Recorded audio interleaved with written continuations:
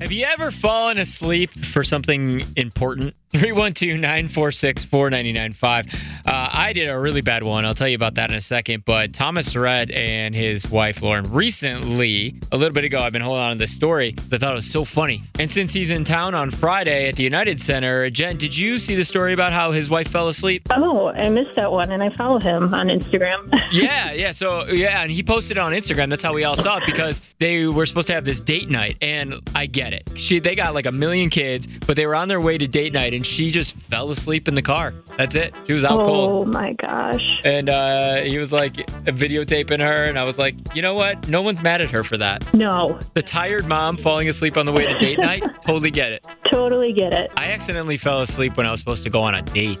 That's not good. No, yeah, it was like, obviously, I'm married now, so it's been a while, but it made it so much worse because she was a young single mom. She'd gotten a babysitter for the kid, and I was doing a morning show at the time, so I was up at 3 a.m., thought I could take a nap and be fine, and I passed out and didn't wake up until midnight or something like that, and I felt so bad because she had gotten a babysitter and the whole thing. I was like, oh my God, I'm the worst human ever. Oh my gosh. Yeah.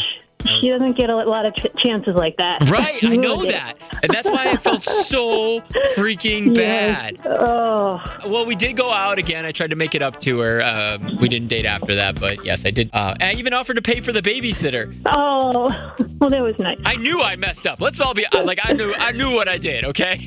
Right. So, anyways, that was my I fell asleep when I was supposed to be doing something else story. What's yours? Let's do that, huh? What were you supposed to go to, but you fell asleep? Let's start with Kat in Schaumburg.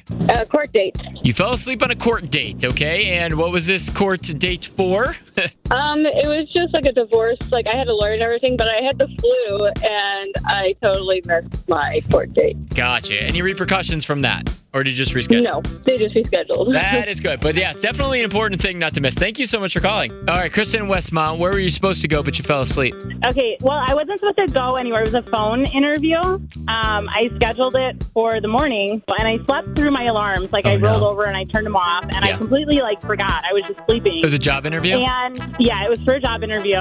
They called me 3 times, and each time I kept, I thought it was a creditor or a scam call or something. So I eventually picked up the phone and I yelled at them. I was like, why are you calling me? And I just let them have it, and they were like, this is your interview. And I was like, oh my God.